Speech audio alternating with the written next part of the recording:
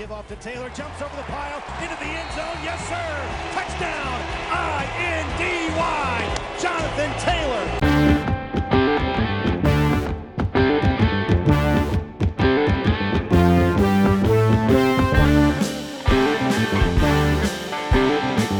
This is Chris Denari of the Indiana Pacers on Fox Sports Indiana, and you're listening to Small Town Sports Talk. Hello and welcome to Small Town Sports Talk, brought to you by Endeavor Communications. It's been a little bit, but I'm Jonah Freeman, joined by Andrew Willett. Andrew, how are you today, man? Jonah, never been better. Life is a bit crazy right now, so now it's pretty nice to get away from that and really talk some Colts football. And that's why we are really excited to be joined by someone in his second season as the radio voice of the Indianapolis Colts and going up on like 10 years over there. He was a sideline reporter, and so just really happy to be welcomed by Mr. Matt Taylor. Matt, thanks for joining us. What's up, guys? Good to be with you. I know we're pumped about a big game day coming up, so looking forward to it. But first question, we got to know, what was the season with COVID-19 like as the voice of the Indianapolis Colts? Well, obviously it was a lot different. It was different, but the same, if that makes any sense, right? Because same in the sense that, they still played every game. The Colts were one of the teams that were fortunate in that, none of their games got moved around. They weren't the Steelers, right? Where they didn't have to play on a Tuesday or a Thursday. And, they didn't have, everything was kind of the same. They got their bye weekend. But it was a lot different in that, home games, the crowd was way down.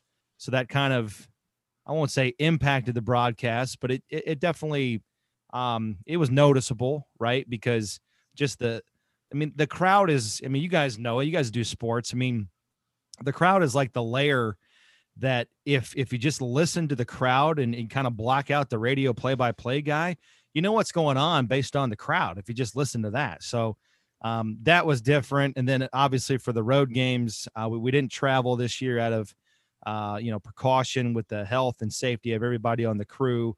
So that was different. We did every game from Lucas Oil Stadium up in the control room. That's the room where they do all the Jumbotron presentation stuff. So it was cool because it was different. It was neat because I had never done it before. And so it was a challenge, and it was enjoyable because I think we got better at it as the year went on. And I like to think, as far as, there's 32 teams in the NFL. I don't have an official number, but I would say, just throwing it out there, at least 30 of them had to do it remotely the way we did it. And I like to think no one was doing it, technically, logistically better than we were. In fact, I had a lot of people reach out to me to try and copy our setup on things. So it was, like I said, it was enjoyable because it was new. It was a challenge. It was certainly different. That being said, I never want to do it again because I miss the old way. I love being at games. I say all the time, travel travel kind of stinks. Everybody think, oh, you're with the team and you get to travel, and travel it's not fun. You get home at late hours, and you're away from your family, you're away from life, and just getting things done around the house, and just little stuff like that. But that being said, once you're at the game and you're in a stadium full of 65,000 people losing their mind, and you feel the adrenaline, you feel the rush, and you're at an NFL game, and it's a big game. Every game's a big game. There's no place you'd rather be. So I'm looking forward to normalcy in 2021. Hopefully we can get there, or at least get close. But crossing our fingers on that one. And but listen, incredibly blessed to be doing what I'm doing, because at the end of the day, like I said, it was a normal season in that we played 16 games. The prep was the same, and it was just different in how we approached the actual execution of the broadcast. It was, in my opinion, as normal of a season as we could have had with COVID. And you mentioned it. I'm blessed as a Colts fan that I got to watch 16 Indianapolis Colts football games. Just overall, what are your thoughts, and are you pleased with how the NFL executed their COVID plan throughout the season? Oh yeah, absolutely. There was a lot of pessimists out there at the beginning of the season. Back in especially like once the weather started to turn, like in late October and November, and you started to see, there was that week, a couple weeks before Thanksgiving, everybody was like, I just feel like we're like a week or two before the NFL is shut down and put on pause. And we never got there. And I think it's a testament to the players, the coaches, and everybody in the tier 1 and the tier 2 staffs across the NFL, because, and we said this at the beginning of the season, the success rate of the year was totally going to be dependent on the players and the coaches to stay disciplined and make the sacrifices necessary to get this season in. And it doesn't sound like a lot. I mean, a lot of fans kind of roll their eyes and they say, well, these guys are getting paid millions of dollars and, they're playing a kid's game. And yes, that's all true, 100%. But you know what? They sacrificed going to just down the street and going to a restaurant to get takeout order. I mean, they couldn't do anything. They literally had to go in. I mean, I joked at the beginning of the season that the 2020 season should be sponsored by Netflix and Grubhub, because that's basically what they were relegated to as far as entertainment this year, because they had to get tested every single stinking day, including the bye week. They couldn't go anywhere. They couldn't leave town on the bye week. They couldn't see friends and family during the holidays. And you just take all that stuff for granted, and they made a major sacrifice this year. And again, it doesn't sound like a big deal because you're talking about guys that, again, are getting paid a lot of money, but that they did make a lot of sacrifices so that us as a nation, us as sports fans, could have something to look forward to every Sunday. And even though there, for the most part, there wasn't fans in the stands, and it didn't look normal outside of the white lines, within the white lines, it was incredibly normal, right? I mean, it still looked like football. It still felt like football. The games were just as meaningful and just as entertaining. I thought the execution was just as good, maybe a little bit better, because guys were fresher, because they didn't have OTAs in the preseason and all that. So I think there's something to be said for how the season was executed. And I think there's some things from this season that they're going to take and kind of pick and choose. Maybe there's some things from this year that they can use going forward that's kind of taught us, like, maybe we didn't need to do this, or maybe we can do less of that, because obviously in 2020, we had to kind of cut those things by necessity, and we still had good football. Yeah, I feel like I saw something about that recently where it was like the NFLPA president or something was saying cut OTAs or cut some of those summer workouts. Right. Yeah. The NFL is the only sport where you have practice in the off season. I mean, you're talking about just such a grind and such a physically demanding sport. It does make some sense, at least, to kind of investigate that. How much do we really need OTAs? Right. I mean, we're talking about a rookie class here that did everything virtually, and for the most part, we're able to kind of acclimate pretty quickly, depending on, who you are or what position you play. So, yeah, I think there's some stuff that's going to be that's going to get axed, just because we were able to kind of get through this 2020 pandemic season, and you still had some stuff that you had a season. Bottom line, you got the season in. And so we were kind of able to examine, do we really need to do all of this stuff between the months of April and mid-June? Well, we want to get into the season real quick, but before that, just a real quick question. I want to know, how did all of the protocols and everything affect your access with all of the players? Well, that was, I failed to mention that was probably the biggest thing that impacted the season, working remotely from the team. So I've been home since, really April of last year, working remotely from the complex. And so that's a major change for me, because normally I'm in the locker room every day, talking to guys, interviewing players, and, going to press conferences and things like that. And so that was all done remotely through Zoom. And that's one of the things that, that's an example of what I'm talking about. Like, from a media standpoint, yeah, we were able to get through it. It'll be really interesting to see, going forward, if some days they compromise and they say, okay, we're not going to open up the locker room today. We're just going to do everything on Zoom. I think some reporters would hate that, because they kind of thrive off of that face-to-face, in-person encounter. They build rapport with players with off the record conversations, stuff like that. For my sake, it was a little bit more practical because, I was able to do interviews over the phone, interviews with players through Zoom, stuff like that. So we still got everything we needed to get. We just got it in a different way. Yeah, so that was probably the biggest thing for me, just not being around the guys, not being on the team travel itinerary, stuff like that. I felt like in years past, you felt like you're really engaged with the team, a part of the team. Whereas this year I felt more like I was just covering the team. Yeah, and that can save you the travel of a season, like you mentioned. But also, Jonah and I were just talking about the price for that Buffalo game. You would get that experience as part of your job. I'm pretty sure Jonah was telling me, is that $10,000, $12,000 for a ticket? Yeah, just for one ticket. See, yeah. Plus, you got to pay for a COVID test to get in, right? Yeah. Yeah, absolutely. It's crazy. Anyway, getting into this 2020 season that we just had. Obviously, this is your second time on our podcast. We're very pleased that we were able to have you on before the season started. And we were basically able to set down some expectations for the season, talk about a bunch of different guys, different players. So we want to play a game right now where we're going to give you probably 30 seconds, 45 seconds. We're just going to say the player's name, and we want you to tell us what you thought of their season and how they stacked up with your expectations for them coming in. All right. First player, Darius Leonard. Yeah, right on par. The guy is over 100 tackles again. Great season, Pro Bowler.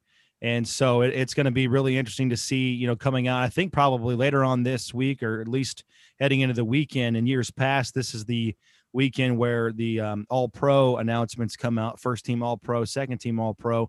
So he's right in line with that. And, he holds himself to such a high standard in terms of the impact plays, right? We're talking about sacks and, strip fumbles and fumble recoveries and picks. He's had a great season as far as being in the right place at the right time. And I think DeForest Buckner has really helped him kind of roam free and make more plays in terms of the tackles. The guy's averaging like 10 tackles per game for his career, which is just ridiculous. But he's, again, never satisfied. And he'll tell you, like, he wish he has more impact plays, like the turnover plays, like, again, the strip sacks, the fumbles, and things like that. So a great season by everybody's standards, by Darius Leonard's standards. He probably wishes he could have done more, but he's probably still going to be, either first team or second team All-Pro. All right. You just mentioned him, DeForest Buckner. Yeah. He is, this is not hyperbole. This is not an exaggeration. He is the best defensive tackle the Colts have ever had.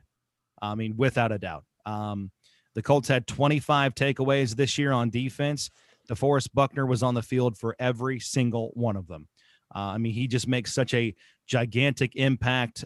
He can rush the passer from the interior, and when you can do that, it changes your defense. It really does. The guy had 9.5 sacks this year. That set a Colts record for sacks by a defensive tackle in franchise history. So again, he is just one of the best players at his position in the NFL, maybe the second best defensive lineman behind only Aaron Donald, which is really, really saying something. So he's just a stud.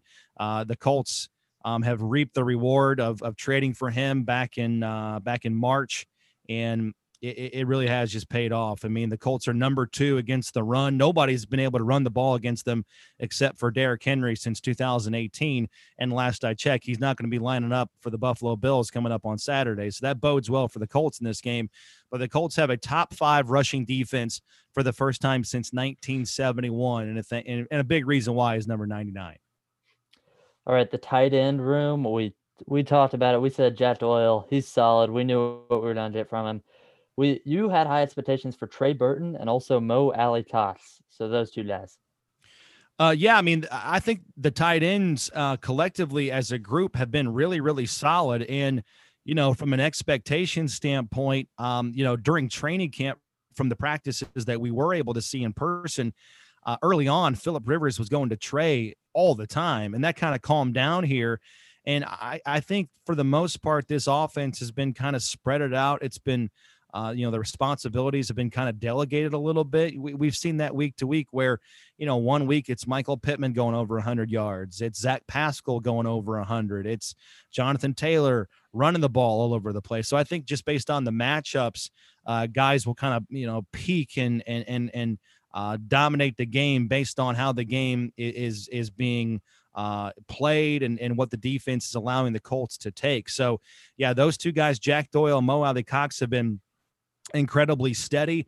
Obviously, both of them are incredible blockers in the running game, and I don't think you can understate that, because the Colts have turned themselves into one of the best rushing teams heading into the playoffs, which is very, very important when you get into January football.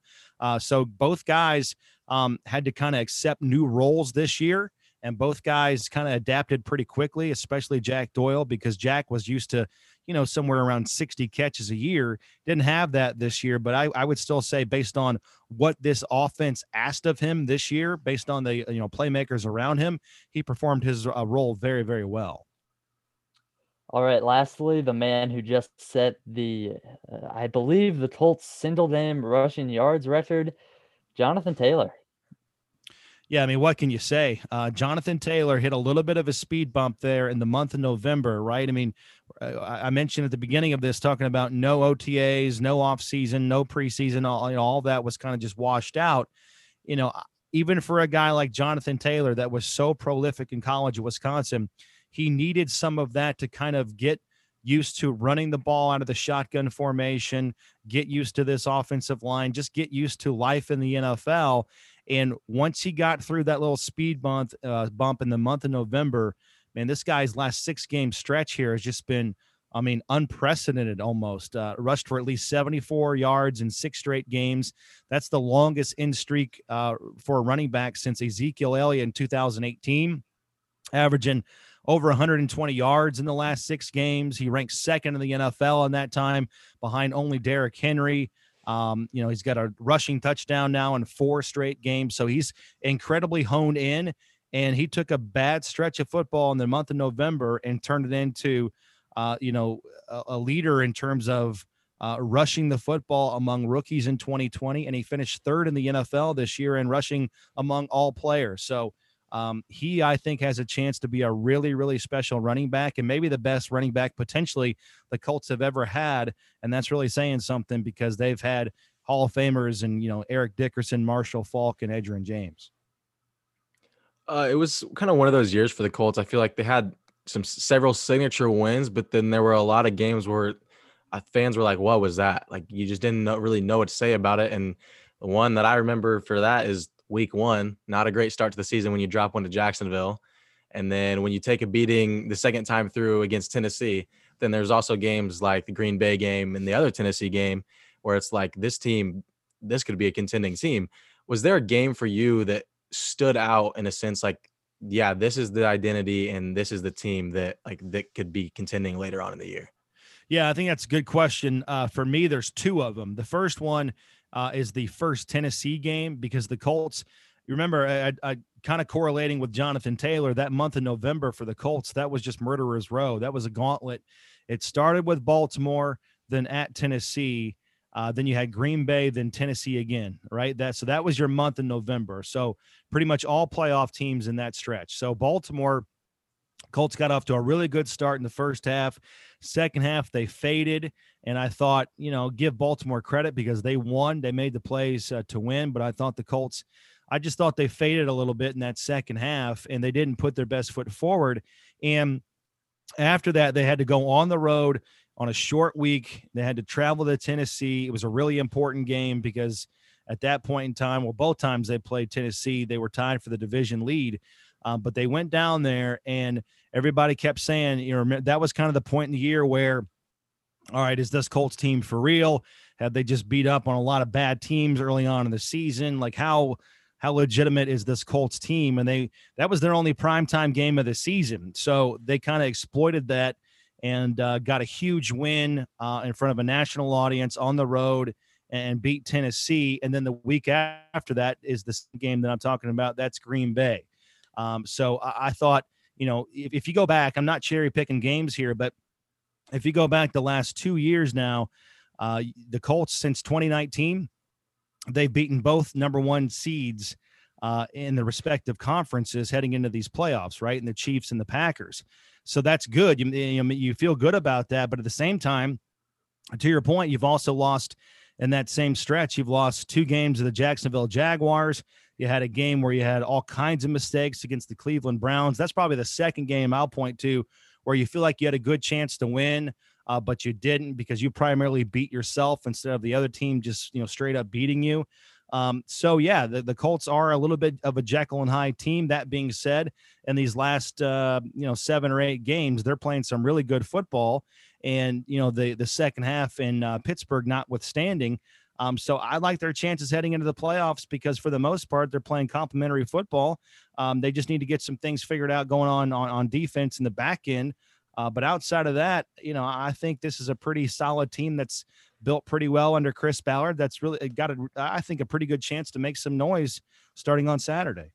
We are going to pause right there for a quick advertisement. We hope you're enjoying this show. Thank you. Jonah, do you know what is ridiculously fast? What's that, Andrew? Endeavor Communications internet speeds. That's right. In Indiana, basketball is everything. And if you're anything like Andrew and I, you are always streaming basketball, your favorite sports, or just your favorite shows. And hey, you're always going to need Wi-Fi. Ridiculously fast. Endeavor Communications provides Wi-Fi perfect for watching the big game, streaming your favorite shows, working, studying, and gaming all at the same time. Not only is Endeavor fast, but when you go with Endeavor, you support the whole community. Endeavor Communications is proud to serve and support our local community. From homes, educations, businesses, Endeavor will keep you ahead of the game. You can find out more and see for yourself at weendeavor.com.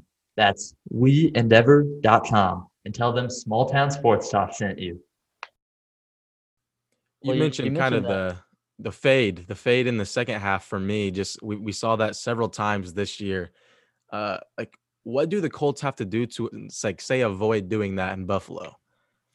Yeah, I think the fades, just to kind of put it generally, I think the fade kind of correlates or coincides with lack of aggression. And, maybe subconsciously, that has occurred. I think, no one wants it to occur. And I don't think anybody is doing anything different to invoke it. It's just a bunch of guys that, I've heard Philip Rivers say twice after the last couple of games, like we couldn't get the momentum back no matter what we did. We were just kind of fighting uphill. So you have to be able to kind of fight through that a little bit in this postseason because, obviously Pittsburgh's really good with Ben Roethlisberger in the second half. The light bulb kind of went off for them offensively. But if you go through a bad, let's say a 6-minute stretch where in the third quarter to start the fourth quarter, you're not playing complimentary football. You have some meltdowns on the defensive side of the ball. I mean, that's good enough right there. That little stretch is good enough to get you beat.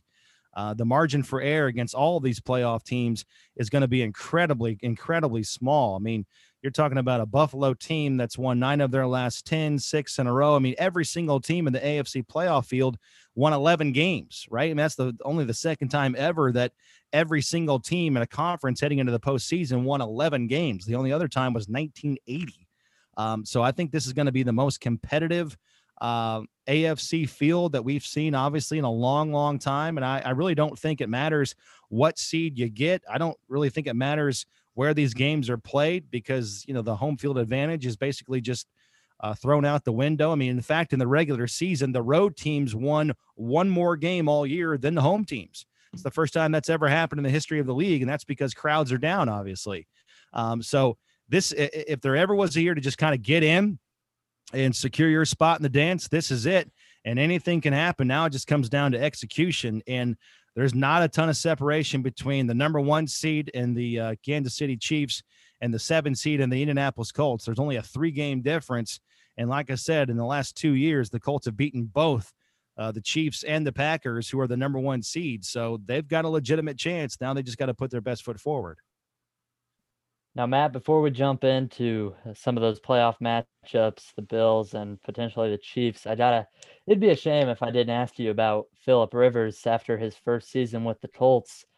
When we sat down earlier for our first podcast before the season, we said that Philip Rivers could still go and win you a football game in a shootout on his arm. We'd read that they could go as far as Philip Rivers takes them. So in his first season as a Colt, did they come to fruition for Phil Rivers? Well, mine did, because I thought he was going to have a quintessential Philip Rivers type season, and that's exactly what he did, in my opinion. I mean, we're talking about a guy that finished 10th in passing yards, over 4,100 yards, 12th in completions. He was elite in completion percentage. I mean, he had the second highest completion percentage in the history of the franchise this past year. Yards per attempt was way up compared to what it was last year. In terms of what the Colts had, I mean, it was over 7, hovering around 8. So yeah, in my opinion, this is exactly Philip Rivers gave them exactly what I thought they would get.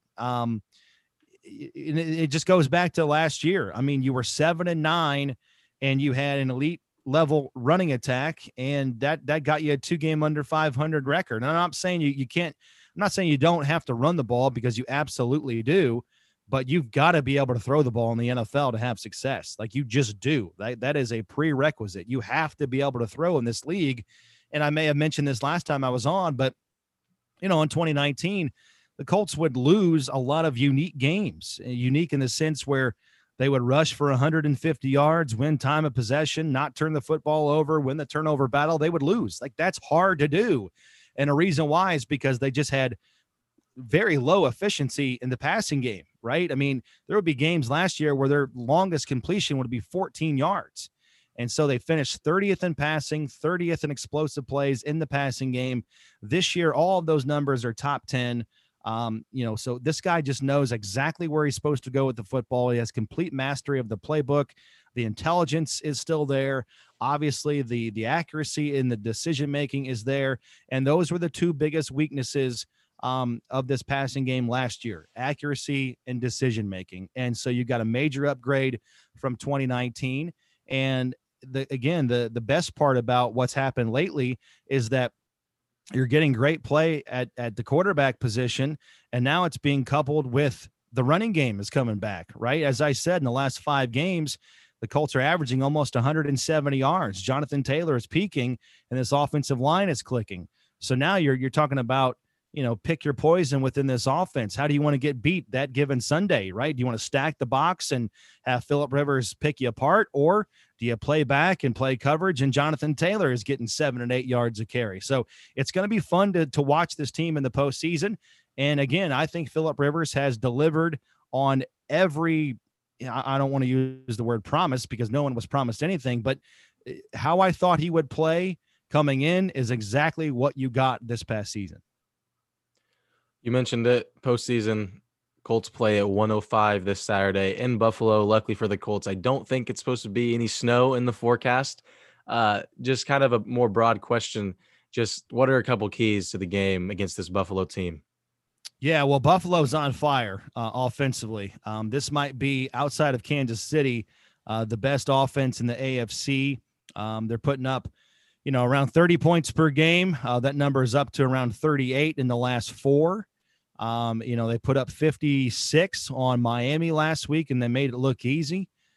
Josh Allen is having a terrific season, basically broke every major passing category or passing record for the Bills this past season.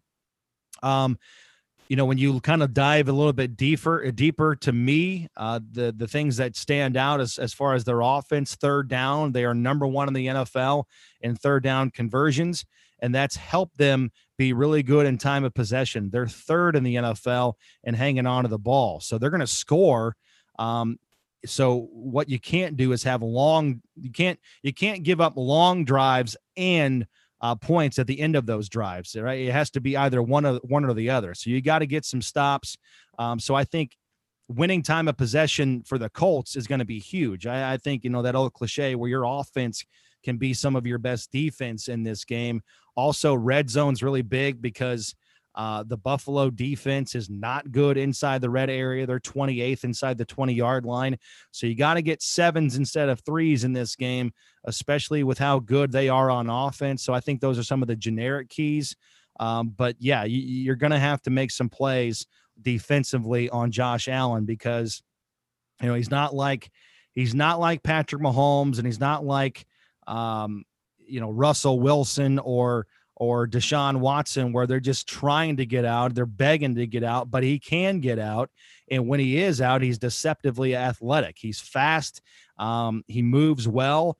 And the guy can throw. He's kind of like a shortstop. He can throw with all these different arm angles. He's got a bazooka for a right arm. He can throw it anywhere on the field behind the line of scrimmage. So he's really impressive as far as that goes. I think it's a really big game for the edge players for the Colts. Guys like Justin Houston and Danico Autry. Keep him in the well, as they say. And then obviously the inside pass rush from DeForest Buckner is going to have to be big in this game. But defensively, you're going to have to make some stops because what you can't do is give them, 11, 12 possessions, because they've shown in the last couple of weeks, they can score 8 or 9 touchdowns a game. If they do that, it's basically over. So time of possession, third down, and red zone are going to be key. Now, I'm loving your optimistic view on the Colts getting that 7 seed. Like, if this is the postseason to do it, it's this one. But do you think home field advantage will play any role in this year's playoffs? Not really. No, I mean, I just don't. I mean, Buffalo's going to have like 7,000 fans, which obviously is big for them. That's a major upgrade over no fans, which has been the case up there all year.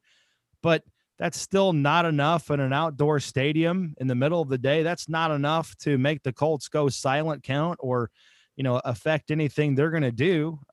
So no, I just don't. Like I said, I mean, home teams this year went 127, 128, and 1. It didn't matter. It didn't matter where these games were played.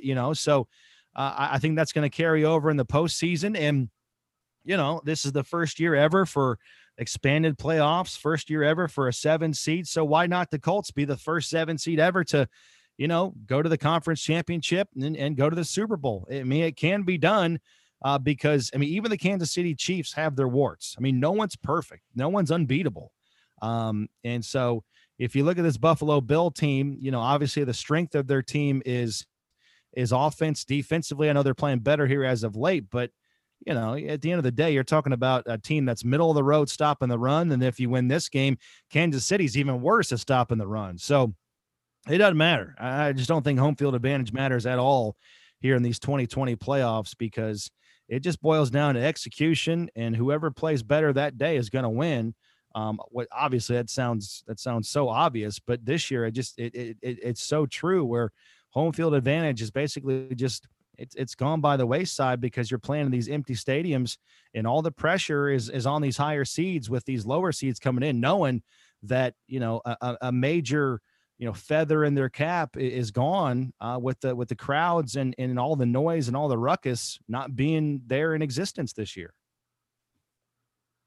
And I want to know from you, what do you think of the new playoff bracket with super wild card weekend and only the 1 seed getting a first round bye? Well, obviously, if you're a Colts fan, you're incredibly happy for it, because, had they, if it was a 6 team field, the Colts would have been the 4th team in the Super Bowl era to go 11-5 and miss out on the postseason. So thank goodness for the 7 seed this year. So yeah, it's fun. I'm all for more football, so, I know a lot of people, this time last year when we were talking about expanded playoff fields, a lot of people are saying, well, do we really need to expand it? It's perfect how it is. We run the risk of letting in a team that's going to be 9-7 or 8-8. Do we want to water down the field? Well, at least through 1 year, we don't have to worry about that, because again, this AFC field is just epic. And again, I think that a lot of the teams that were in the like Miami and Cleveland and Baltimore, like these are teams that are not going anywhere. These are teams that are going to be in the hunt for playoff spots for the very foreseeable future.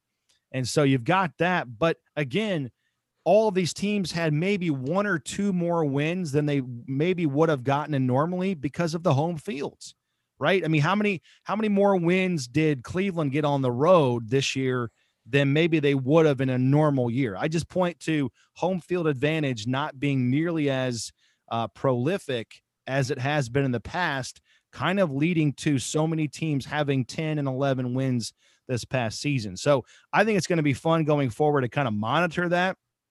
I don't think we're going to be, 11 wins. I don't think we're going to have, 8 teams with 10 wins next season when we get to the postseason.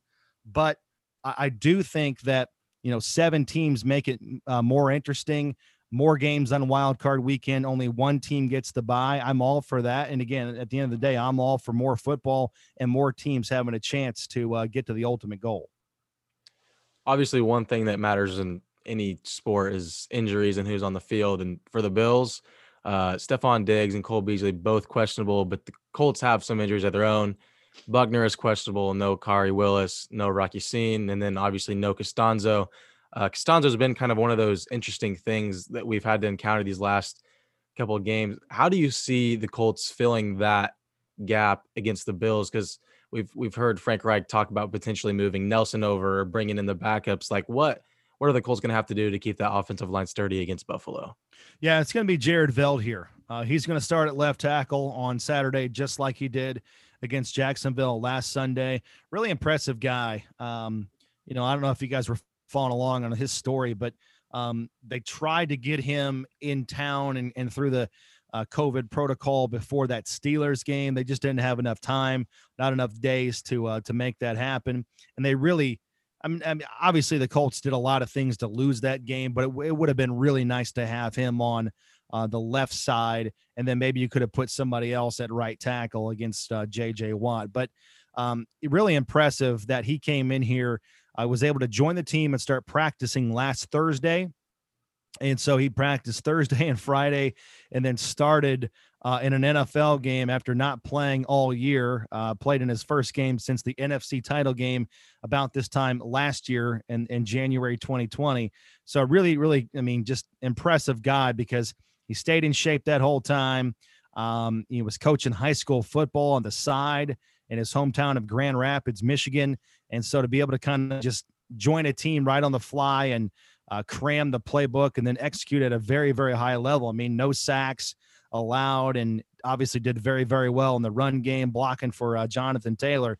Just a pretty cool story. So he's a veteran, really, really good. As I said, stays in terrific shape on his own. So I don't think there's going to be anything where you have to worry about him acclimating to, 4 quarters of high intensity football or anything like that. But yeah, not without Anthony Costanzo. The Colts have had relatively low success. It kind of goes without saying, but I think having a guy like Veldheer in here kind of calms down the stress without Costanzo because they're going to keep Quentin Nelson at left guard. It's better to kind of, for lack of a better term, move one guy or have one guy be impacted instead of 2, right? Because if you move Nelson out to left tackle, you have a new left tackle and a new left guard, if that makes sense. So right. I like what they're doing, and I think it's going to work because Veldheer is a seasoned pro and guy with a lot of football IQ, and so I don't think it's going to be tremendously hard for him to get geared up both mentally and physically ready for a huge one-and-done playoff game. Well, I know Jonah and I are both super excited. We share your optimism for this Colts game coming up on Saturday at 1 o'clock. So looking forward to it. Before we get to our 60-second speed round, we want to ask you a couple of questions around the NFL. So just real quick, who's your league MVP? I'd probably have to say Rodgers. Okay. And the thing about just doing all this prep work on Josh Allen, in a normal year, he's the MVP because he's got all of the rushing stuff. With his numbers this year, I looked it up. With his numbers, both passing and rushing, the only 3 players that have ever matched it all went on to win the MVP. I think you're talking about Russell. No, hold on. It's Lamar Jackson, Steve Young, and one other. Let me see if I can pull this up because it's very, very fascinating to me. Because all this being said, he's not going to win the MVP. Considering, let's see here, he's the first player in NFL history with 4,500 passing yards, 35 passing touchdowns, and 5 rushing touchdowns in a single season. And that's still not going to be good enough to bring home the MVP. So I would say Aaron Rodgers, just because his passing numbers, his touchdown numbers have been so prolific this season. So I'm going to go him. But yeah, Josh Allen is probably going to get snubbed for having maybe the best single game or single season quarterback performance in Buffalo Bills history, and he won't have anything, nationally to show for it. I know I definitely would have gone with Patrick Mahomes there. I'm curious what you think here. Who is the Colts MVP? Ooh, that's a great question. Man, I think you go with a lot of guys. I really do. I think you go with a lot of guys. By the way, the other guy I was looking for Lamar Jackson, Cam Newton, and Steve Young. All of those guys won the MVP the season they put up numbers like Josh Allen, and Josh Allen's not going to win it. For the Colts, man, you could argue Phillip Rivers because – the intangibles that he's brought in, leadership and kind of that calming force. So I think there's something to be said for that. Jonathan Taylor, Darius Leonard. If you're going to make me pick right now, I'm going to say DeForest Buckner, just because defensively he has set the tone so much for the strength of their defense in stopping the run. Obviously you want to be a complete defense, and you want to be good at slowing down the run, and you want to be good against the pass. But if you got to pick one, you want to be good against the run, right? You want to be good against the run. That way you can potentially, force teams into 3rd and long and get after the quarterback with your pass rushers. So again, he's just made all the difference in the world as far as that. I mean, nobody's been able to run the ball this year on the Colts, again, outside of Tennessee. So I'm going to say DeForest Buckner because of what he has meant to this team in terms of their takeaway ability when he's on the field, and, just clogging up the middle with double teams in the running game and getting after the quarterback from the interior with those 9.5 sacks.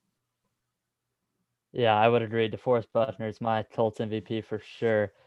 Now I know one more before we get to that 60-second speed round. Can we get one more impersonation from the man himself, Matt Taylor? Where do you want to go? Oh, goodness. Well, we heard Don Fisher, Marv Albert. They were both on ST Squared last time around.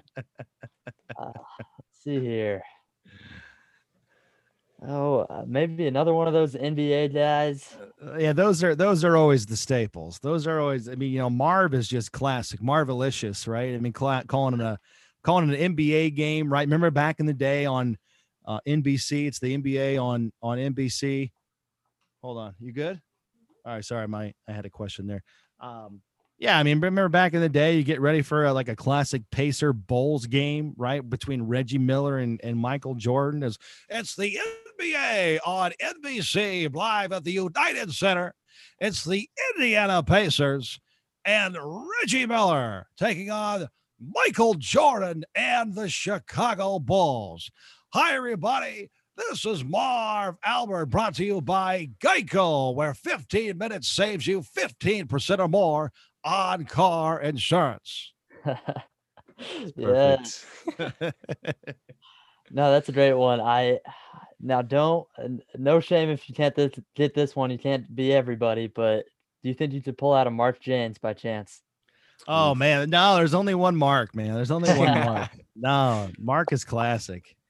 Mark is awesome. No, there's only one Mark. I mean, if you get Mark, that's something to strive to impersonate, right? I mean, if you get like the last 50 laps of the Indianapolis 500, get Mark in one of those turns describing guys coming down the apron and with the apex and all that stuff, the great description. No, there's only one Mark James, man. That's for sure. He's awesome.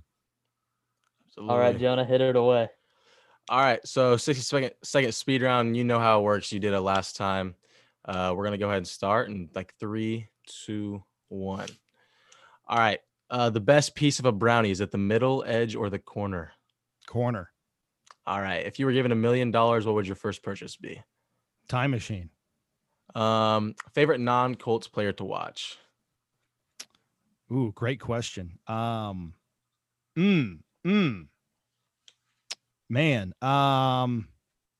Current or in the past? Whatever you want.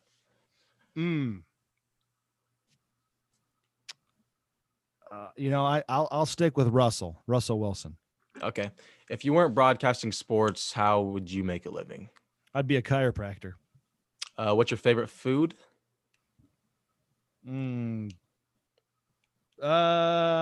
Pizza. Okay, perfect. So then does pineapple belong on a pizza? Absolutely not. Is a hot dog considered a sandwich? Yeah, no. All right. That's going to do it. How about that for an answer? You hit both right ask there. me if Batman's a superhero. Is Batman a superhero? He is not. He is a rich vigilante. Matt Taylor, everyone. Again, thank you so much for joining us ahead of the NFL playoffs. My pleasure, guys. Thanks so much for having me. Can we just get your prediction for this Saturday's game? Maybe a score prediction. I don't do predictions. I'll just predict that. I'll just predict that it's a good game. I really do. I think it's going to be a good. I mean, I know, as far as all of the wild card games are concerned, it's probably the one that has the highest point spread based on the odds makers. I think it's going to be a much better game than that. I'll just say that. Absolutely. Well, a good damn sounds like a Colts win to Jonah and I, so we'll take that for Matt Taylor's prediction. One of our favorite guests to have on, definitely one of our favorite interviews that we've done, so thank you so much for coming on again. Again, thank you to all of our listeners for listening. Make sure to check out all of our podcasts, Small Town Sports Talk, that can be found on Apple Podcasts, YouTube, Spotify, Stitcher, and more. For Jonah Freeman, I'm Andrew Willett, and this week, Matt Taylor. That's SC Squared.